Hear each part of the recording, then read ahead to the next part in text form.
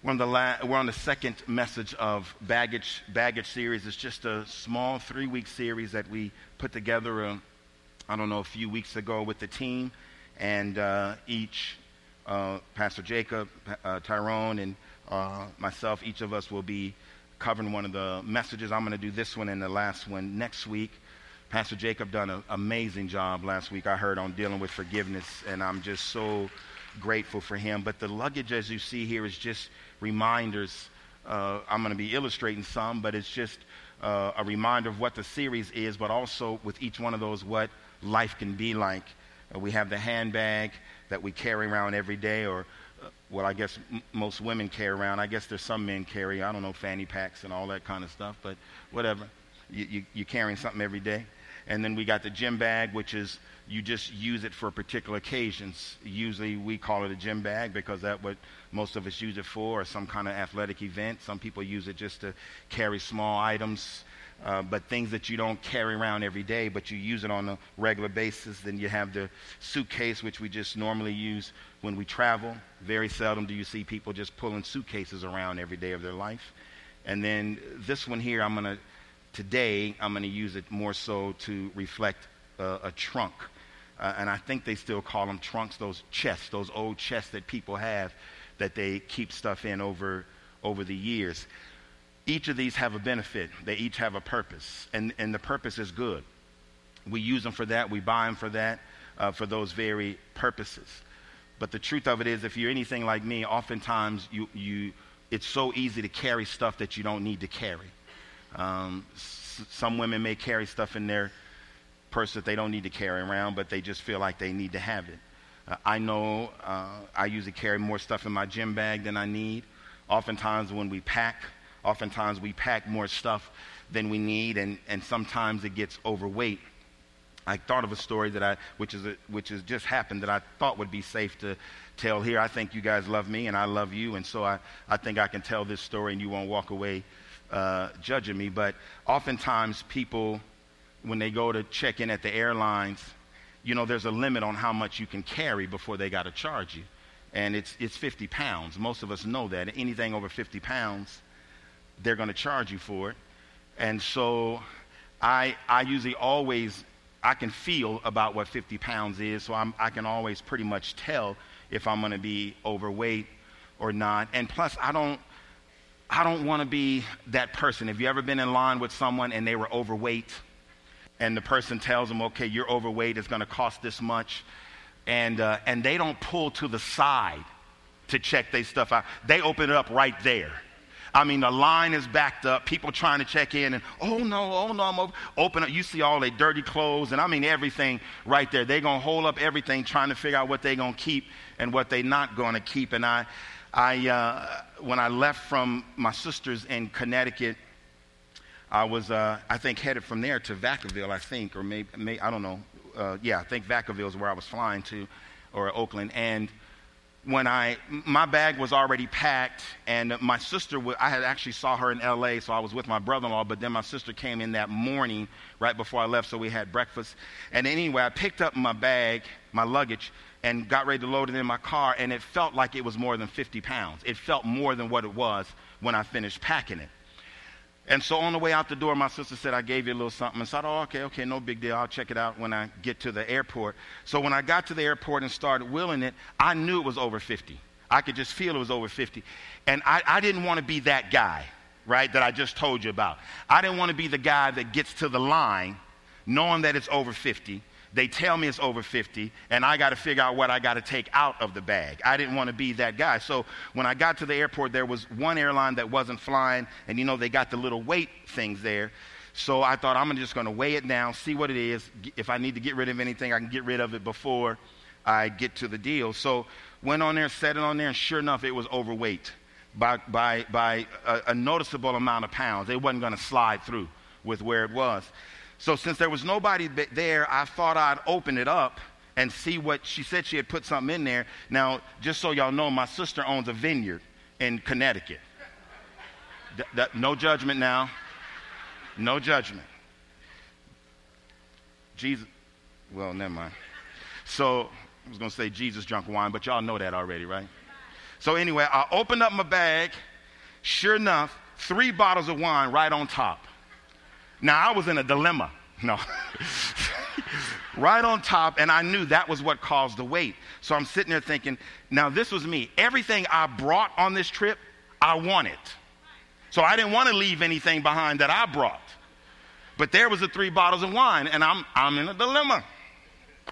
So while there's another lady that comes who actually worked at that area, and she said, what are you doing? I says, well, I'm overweight. I figured out I was overweight. I didn't want to go down there and get in the deal. I need to check to make sure that I'm, find out what it is that caused the weight. And the lady looks down. She sees the 3 bottles of wine. She said, well, ain't no question what caused the weight. I said, well, I know that. That's why I'm standing here trying to figure out what to do. She said, it ain't no problem. You got to get rid of the bottles. I said, well, what am I going to do with the bottles? She said, I'll take them. And so the airline lady just picked up all 3 bottles, and one of the other ladies came and said, what are you doing? She said, don't worry about it. Don't tell nobody, and gave her a bottle, and on I went without my stuff. But sometimes we can carry stuff that we just don't need, just too much weight. I want to show you this scripture in God's word. It's in Hebrews chapter 12. Verse number 1, it says, therefore, since we are surrounded by such a huge crowd of witnesses to the life of faith, let us strip off every weight that slows us down, especially the sin that so easily trips us up, and let us run with endurance the race that God has set before us. Now, many of you have either seen people run a track meet or have been to a track meet, and you see the same with swimmers, people in that kind of athletic field.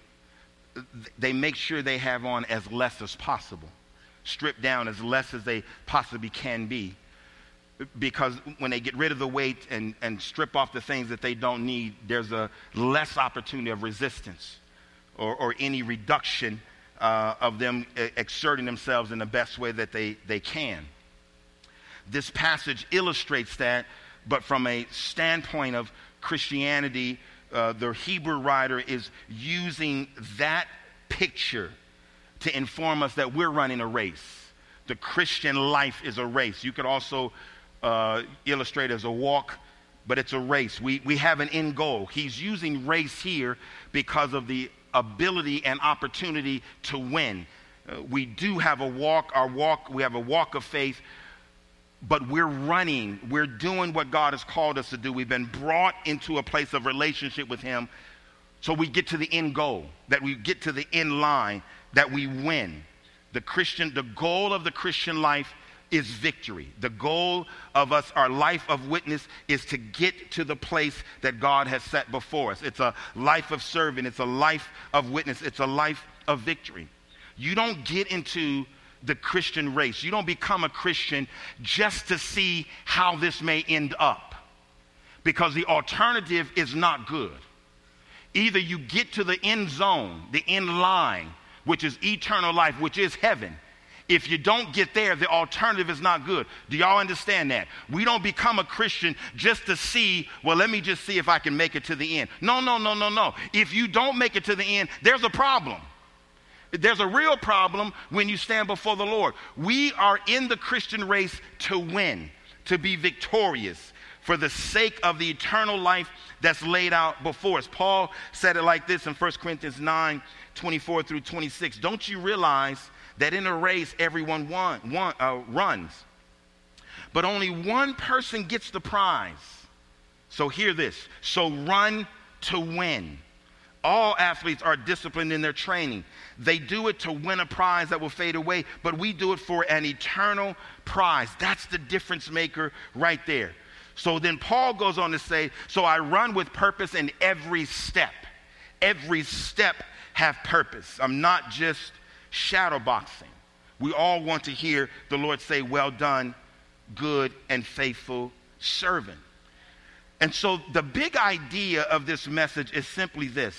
Life is done best when you empty out the baggage that restricts you and hinders you from winning. It's just that simple. Life is done best. That's what we see in Hebrews chapter 12. That's what we're going to illustrate here. It's done best in life. And all of us carry baggage in life, or can carry baggage. And every one of us that carry some things that we are not to carry or don't need to carry, it has an effect on your life. It's going to hinder you. It's going to affect you in one way or another. And the objective for us, the goal, the big idea, is to get rid of the stuff that we don't need to carry, the stuff that'll weigh us down, the stuff that's not designed for us to carry. Now, this is a typical, well, if a woman carrying a purse this big, it should be a weapon, but this is a handbag. And, you know, you could open up, I know they tell us don't go in a woman's purse, but you can go up into any woman's purse and you'll see some things that I'm sure they need. Most of them going to have makeup in there. Some of them going to have their wallet in there. There's going to be different things in there. Some people got, you know, this one, pepper spray, knife, and a gun. That's well-trained, ready to go. But oftentimes, every day in life, we carry stuff we don't need. Like there's a few things in this handbag that this person's carrying around every day. You don't see it, but it affects their life, like rejection. You don't see it, but they're carrying it around every day. And no matter how you slice it, rejection has a way of messing with your mind and messing with your emotions. Am I talking to the right church? Maybe they're carrying some hidden sin. You don't see it, but they're carrying it every day in life. Packed away, put away, where nobody can see it, but that's what they're carrying. And hidden sin affects your race with the Lord. Maybe some character flaws, and we all got them. And it's character flaws are just that. We're not made perfect, but some people let character flaws in their life really affect them in their living and in their life, and they carry it around every single day. Some folks carry guilt, and they just bury it. It's in the handbag. They can't see it. I know it's there, and they just live with it. Let me tell you, that stuff will weigh you down. Y'all doing all right? We do the same thing when we carry our gym bags. Gym bags, again, these things are oftentimes seasonal. And we don't use these all the time. We don't carry them all the time. We just carry them on certain occasions, which means this. To me, they symbolically represent the things that doesn't flare up every day. But on certain occasions, they're there. Like, you know, like sometimes around holiday season when you're around family members that you're not usually around, and it doesn't come up every day, but you can't stand Uncle Billy or Aunt Sally. You just hate them. Now they're not, I don't know, maybe there's an Uncle Billy and Aunt Sally here. I'm sorry about that. I love you. But it's not the fact that people don't see the hatred that you have every day, but you know how it is. You get around the rest of the family, you see some folks you don't like. It can even be at any kind of gathering, and then you'll turn around to someone, I just can't stand them. Now, people don't see that hatred coming out of you all the time, but on certain occasions and certain seasons. You don't always see unforgiveness until you're in a situation where you got to show forgiveness. You carry it around, you deal with it, and Jacob done a good job, so I don't need to carry this anymore. Y'all already done got rid of the forgiveness, right? Because Jacob jacked you up last week. But we carry unforgiveness. Insecurities. This is a big one. Insecure. You get in certain settings. You got to speak in front of people. Opportunities for you to engage in a new job or a new career, and you're a little bit insecure. Afraid of taking that test. Afraid of speaking in front of people. Afraid of what people think about you because you're just not all that like the rest of them. And only on occasions, only certain times. Same with shame. It doesn't pop up all the time. Shame-based identities usually affect you when you're in certain situations, when something from the past has got a hold of you, and then that shame just overwhelms you. Y'all doing all right? We have the same thing with traveling with our luggage. Some things in our life, it's not even an issue until we get somewhere out of the norm. We're at places that we're not normally at. And whatever's working in my life then, for some reason or another, there's either a liberty to deal with it or the temptation to deal with it. Like people who are struggling with sexual confusion. They don't want to show that around people that they know. If I call the name, one of the most popular, famous worship leaders, we still sing his songs. I've known about him for years, and I knew he was struggling with sexual confusion. But the only time when he finally came clean, he said the only time he really fought it the most is when he was out of town around nobody else. And he had to fight that battle and that temptation of being who he was instead of engaging in things that he shouldn't be. Are y'all following me on that? Infidelity. You're not going to cheat in home. You're not going to mess around at home. But hey, it's a trip. You're traveling. Nobody knows. You could do what you got to do, and who's going to know about it? It's just here, it's there. What happens in Vegas stays in Vegas. People live with that mentality in their life. I'm talking Christians. Y'all all right? Anger. Maybe you get into a business meeting and you're just sick and tired. I'm sick and tired, and they cut your pay or promoting you, and then that anger comes out, or just failure and loss of what you could have been, or who you could have been, or who you thought you were going to be. You're carrying that. And it may not always come all the time, but you got it in your heart, and you got it in your mind, and you're living with it. It's baggage that you don't need. And then this last one, I'll deal with it. And I want you to pretend this is a trunk. Most of us use trunks for certain purposes. You may keep comforters in there, blankets, things that you're not going to necessarily have to go to often, things that you want to pack away over the years. But oftentimes when you do got to go to the trunk, you may dig through there looking for something, and maybe you see the note that your 9-year-old wrote you when he was in school, but you haven't talked to him for years because you're estranged. You're not still in the same relationship. You haven't heard from him. You don't carry this estrangement around every day. Sure, it may be on your mind, but while you're standing at that trunk and you see that note of that 9-year-old boy who says, Mommy, I love you. Daddy, I love you. And now you got to deal with the fact I haven't talked to him for 20 years. Or maybe you find something in the trunk that reminds you of a marriage that you had years ago, the one that you really believed was from the Lord, and it just went bad.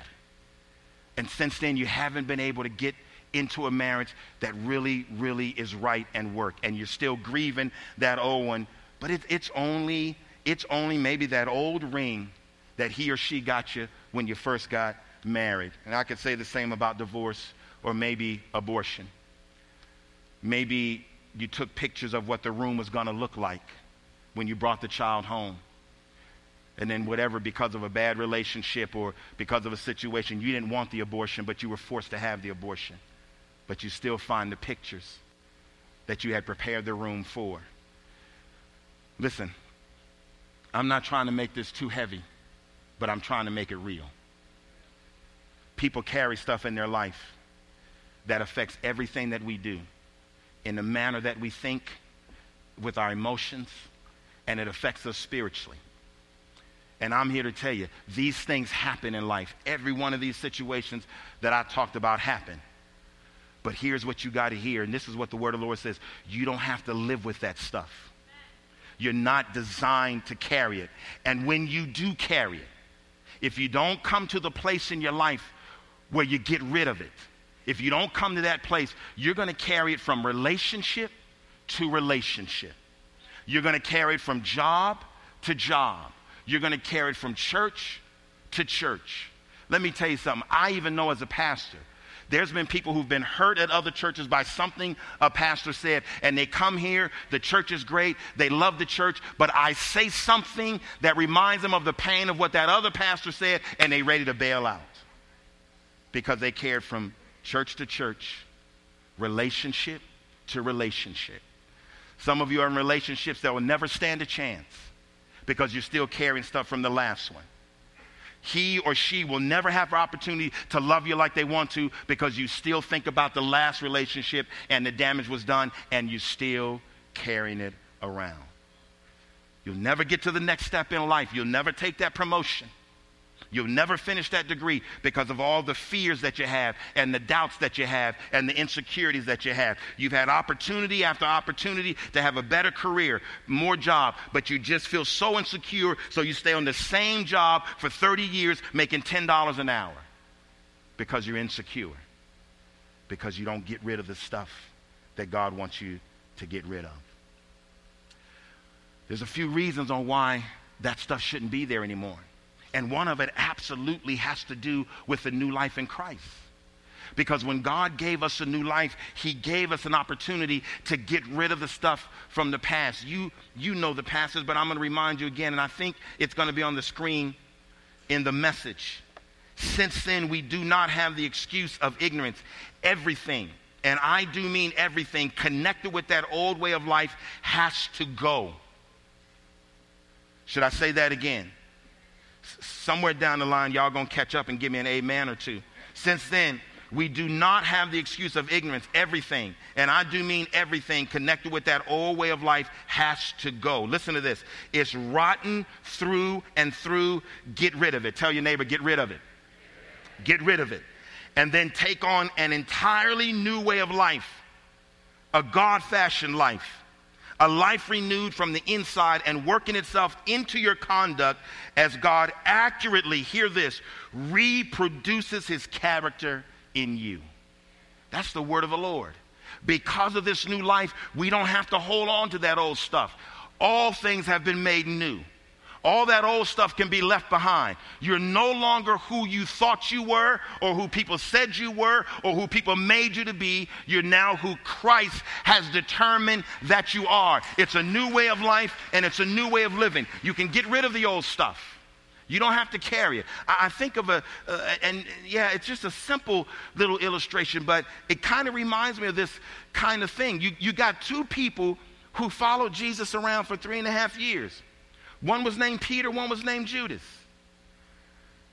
They both done the same things that the Lord wanted them to do. They both worked miracles. They both went out anointed by God to do great and marvelous things. But each of them had a response to the Lord that had an effect on them. You know what Peter did when it came time, even though he boasted about being one that, Lord, I'll stay with you. I'll never leave you. I'll always be with you. Everybody else may forsake you, but not me. But what Peter was carrying around in his life that he never got rid of was a fear of not being accepted. He was carrying around in his life, what if people don't accept me? He also was carrying around the doubt of whether Jesus really was who he said that he was. So he's carrying fear, he's carrying doubt, he's carrying insecurities. I could spend a whole lot of time telling you about Peter's character and how he was who he was. But he's carrying around insecurities. He's carrying around doubt. He's carrying around fear. And so when he's cornered about, don't you know this man? Don't you want to be with him? Weren't you with him? He says, I don't know the man. 2 times he denied him. The 3rd time he cursed and denied him. Then he saw Jesus and wept. And then we got Judas. Judas was one of the fellows just like all the rest. Sure, he was thieving, but nobody knew he was stealing. But he had greed in his heart. Jesus knew it, but none of the fellas. As a matter of fact, when you read the scripture, it ain't even Jesus who told us that Judas was stealing. It was after they found out after the fact that he was stealing. They never knew that about him. But here Judas, because of the greed that he's been carrying in his heart all along, there's an opportunity for him to betray the Lord. So he accepts the offer for the money. But I want you to notice what happened after that.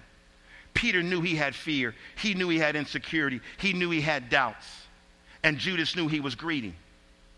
But when Jesus resurrects from the grave, he tells the disciples that are gathered, the 2 ladies, you tell the disciples and Peter to meet me in Galilee. The scripture says that when Peter hears that, he understands Jesus still loves me. He still accepts me. I don't have to keep living with this fear and this doubt and this insecurity. Jesus, even after what I did, he's still calling me, and he runs to Jesus. Judas witnesses what Jesus done for Peter, but instead of getting rid of the greed, he carries it right to a tree and right to a rope and commits suicide because he wouldn't get rid of the baggage that he was carrying in his life that he didn't need to carry. Turn to your neighbor again and say, get rid of it. The scripture tells us in Ephesians 4:31, get rid of all bitterness, rage, anger, harsh words, and slander, as well as all types of evil behavior. Don't let this stuff continue in your life. Hebrews 12:15 is real clear about bitterness, that not only will bitterness trip us up and cause us to fall short of the glory of God, but bitterness will rise up and defile every part of your life if you don't get rid of it. Let me just tell this story, and hopefully I can tell it. It won't take too awful long, but it's one of those stories that's kind of obscure in the Bible. You'll probably walk right through it if you didn't notice it. But you might recall, though, that there was a time in David's life where his son Absalom had came to the point that the things that he was caring about his father, against his father David in him, had risen up. He was upset with his dad because his dad did not discipline his brother for raping his sister. He harbored that stuff. He ran and went to another community after he had done some very bad things. But he loved his dad, and David eventually was convinced to call Absalom to come back. Let him come on back.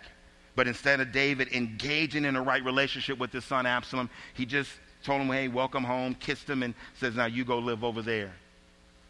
All that bitterness and that concern and hatred that Absalom had in his heart against his father kept festering. And even though he was there near his dad and doing things with his dad, he came to the point where he wanted to go against him. He saw an opportunity where he could come back take a group of men and go into the palace and take over. David got word that Absalom was coming in. So David told his men, Absalom is coming. I know what this is about. There's a lot of rage in him. There's a lot of bitterness in here. He'll kill us all. We got to get out of here. So David took so many men. I think at that time might have been 70 men, and they left. But he left all his concubines, which Absalom went and humiliated his father publicly, just to show people how much rage he had against his dad. But Absalom's plan was to kill his father. When David left the palace, there was a counselor who had been with David for years. His name was Ahithophel. He was with David from the time David was first made king in Hebron. The scripture says he was a wise man. And almost everything that he would tell David to do, David would do it because he was wise. But instead of Ahithophel going with David when David left the palace, he stayed back with Absalom. Hushai was another counselor that spent time with David. He comes a little bit later and he says, man, I'm with you, but Ahithophel stayed behind. If you read the text in 2 Samuel 17, you'll see where David said, oh no. If Ahithophel is staying with Absalom, Ahithophel will know everything I'm doing, and he'll tell Absalom exactly what to do, and Absalom will come out here and kill me. So he tells Hushai, I want you to go back, and I want you to pretend you're with Absalom. And Absalom is going to ask Ahithophel, what is it that I should do so I could get my father? And Ahithophel's going to tell him. He's going to tell him, and what he tells him is going to be right. But he says, I need you to hear what he says, and I need you to tell him, I was just with David, and that's not what he's doing. This is what he's doing. You give him the total opposite of what Ahithophel tells him to do. Because the truth is, Ahithophel's going to be right. He knows me. So sure enough, Absalom calls them together. He asks Ahithophel, what should I do? And Ahithophel says, I've been with your dad for years. His patterns are the same. The manner of how he fights is the same. Where he goes to hide is the same. Everything is the same. He's well protected here and there. He's going to do this, this, and this. So you need to do this. If you do this, you're going to get him before he gets to where he's going. Hushai hears that and he says, I just left David. And he made up a story. And he said, no, that's not what's happening. This is what David's going to do. I just left him. And Absalom, because Hushai had just left David, he says, I'm going to go with Hushai. Now, mind you, the scripture says Ahithophel is one of the wisest men in the kingdom. After that incident, because Absalom did not go with his counsel, he went with the counsel of Hushai. The scripture says that Ahithophel went home. He got with his family. He put everything in order. Let his family know what they should do. And the scripture says Ahithophel committed suicide. Why would he do that? Why would Ahithophel commit suicide because somebody didn't listen to his counsel? Well, if you know the backstory, you find out that Ahithophel was the uncle of Bathsheba. And the years that Bathsheba had been humiliated publicly because of what David done, Ahithophel had carried that in his heart and his mind all those years. And as soon as he saw an opportunity to get David back and it failed, he couldn't live with himself and he committed suicide. He didn't get rid of the baggage. He didn't get rid of the bitterness. He didn't get rid of the hatred. He didn't get rid of the stuff that was working in his heart and mind, and it brought him to a ruin. Hear me, church. You got to get rid of the stuff. You got to get rid of the stuff. Look at the neighbor next to you and say, get rid of it. I'm just going to give you three quick things here. The band is getting ready to take us into a moment of ministry. But I've told you what you need to hear. Now I want to tell you what you need to do. And Hebrews 12 actually gives us the whole clue of how indeed we can get rid of the stuff that's in our life. I read you verse number 1 where it says, therefore, since we are surrounded by such a huge crowd of witnesses to the life of faith, let us strip off every weight that slows us down, especially the sin that so easily trips us. I love the breakdown of this passage in the Greek because it says there are people lying all around us and witnesses that are above us who are able to help us get rid of the stuff. The line around, that's people that we in fellowship and communication with on a daily basis. People who love you enough, who are willing to help you and walk you through and bring you to a place with open and honest confession where we can walk through things that we know are not good for us, that we don't keep them in the handbag. We don't keep them stuffed in the gym bag or the luggage or the trunk. We're willing to face it and bring it out and say, I really need to deal with this.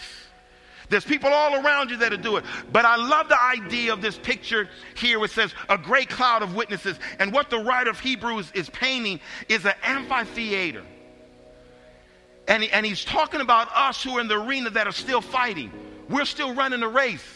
But we're surrounded by people who have already got there. They've already lived a Christian life. They've already made it. They're already in the presence of the Lord. And the scripture says, you got a cloud of witnesses around you that can tell you, you can do this. You can get past this. You can make it. You can get to the finish line. I walked through the same stuff you did, and look where I am. I'm in the presence of the Lord. Someone told me that it ran a marathon to 26 miles. One of the few people that I know that ran a marathon in Boston, which is the big one. And they prepared, they trained, and done everything they could. They said they hit mile, I want to say they said they hit mile 16, or I think it was 16 or 17. And they hit a wall that they wasn't expecting to hit. They just hit a wall that they thought they were more prepared. So from 17, 18, 19, they're telling themselves, you know, I'm supposed to just go step by step, but man, I just don't know if I can make it. And other people have quit. Other people are walking. You can still do 26 miles without running. I don't have to keep putting myself through this, but consistently going step by step doing it. But he said he turned the corner on Boylston Street there in Boston at mile 20. And when he turned that corner with 6 more miles to go, when he turned that corner, lined up all up and down the road was people in packs that was cheering on the people who were making that last stretch. And there he is, 351, and they're saying, 351, you can do it. You can make it. You can do it. We did it. You can do it. And he said the encouragement that came to know that there's other folks that's went the same thing mentally, emotionally that I have and made it, gave me the strength I needed to make it through. Let me tell you something. You got folks all around you who will tell you can make it. You can do this. You can get rid of that stuff, and you can continue this Christian life, and you can do it to win. Can you say amen? And so we got to lay this stuff aside. That's the second thing. Every little weight, every little handicap, whether it be pride, whether it be slothfulness, whether it be doubt, whatever those things are, so that we can endure. The weight of living this Christian life is overwhelming when you constantly have to carry stuff that is not meant for you to carry. You're in a new life. But here's the last thing. Because there's some times when some stuff in our life, we just have to take to Jesus. We just got to take it to him. There's a lot of stuff that's in our life that many of us have tried to fight the battle on our own to get through it. And even went through process with people and then came to the conclusion, I just got to take this to the Lord. and take it to the cross, I'm reminded of a story.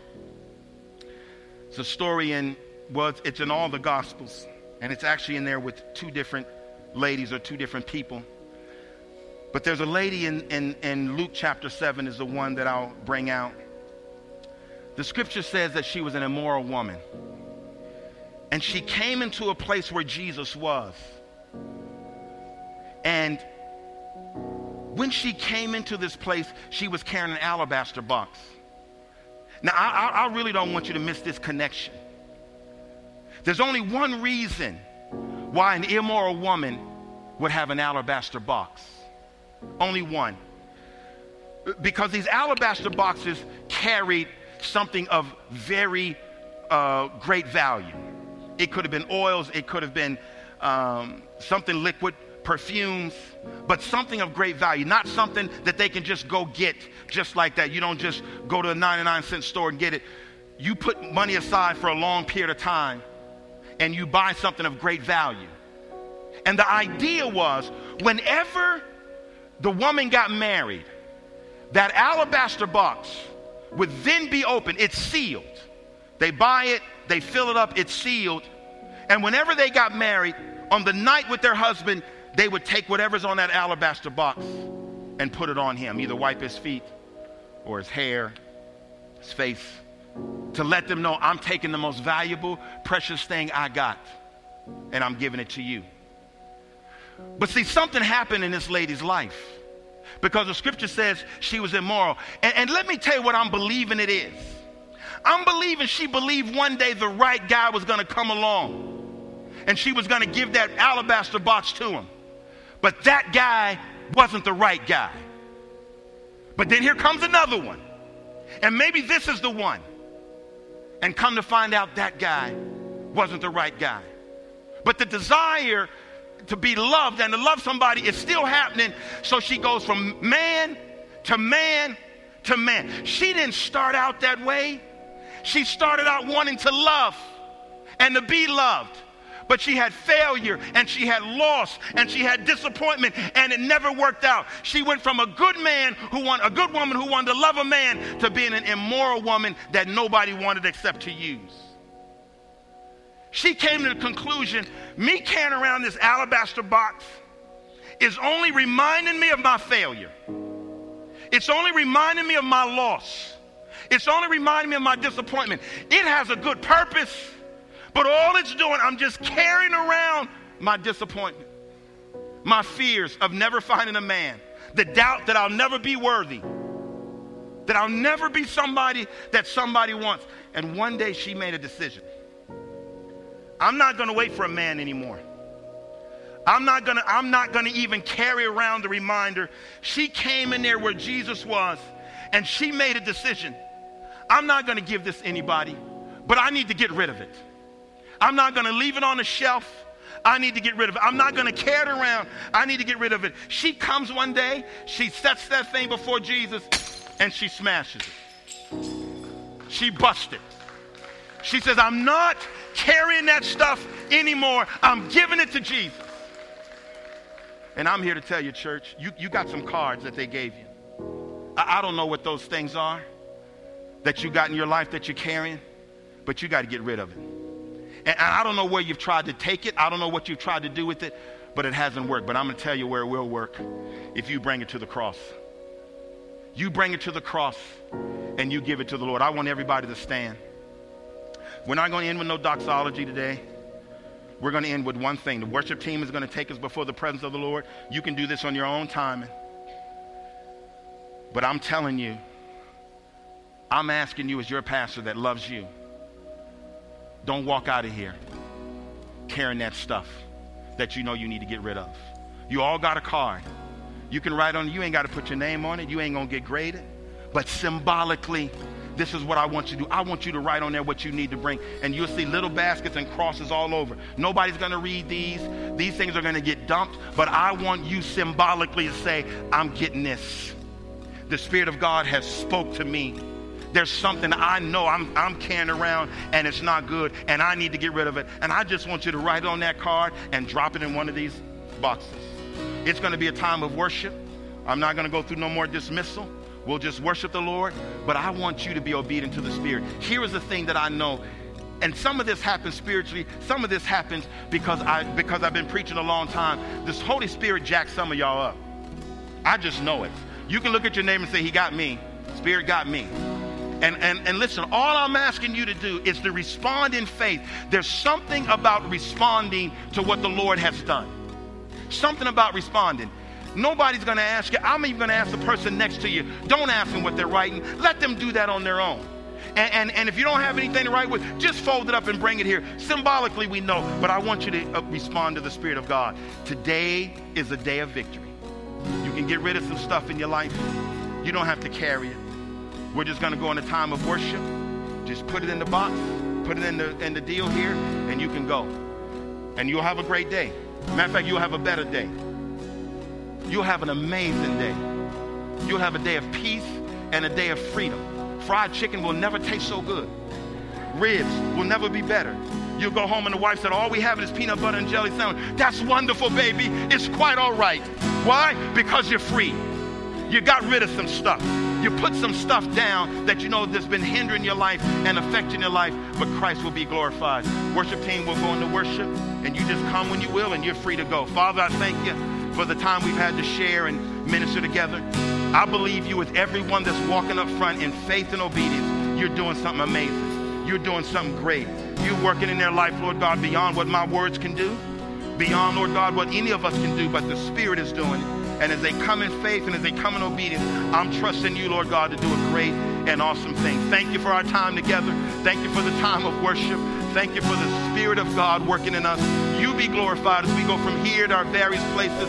May your face shine upon us. May your peace be with us. May you be glorified. In Christ's name we pray. Amen. God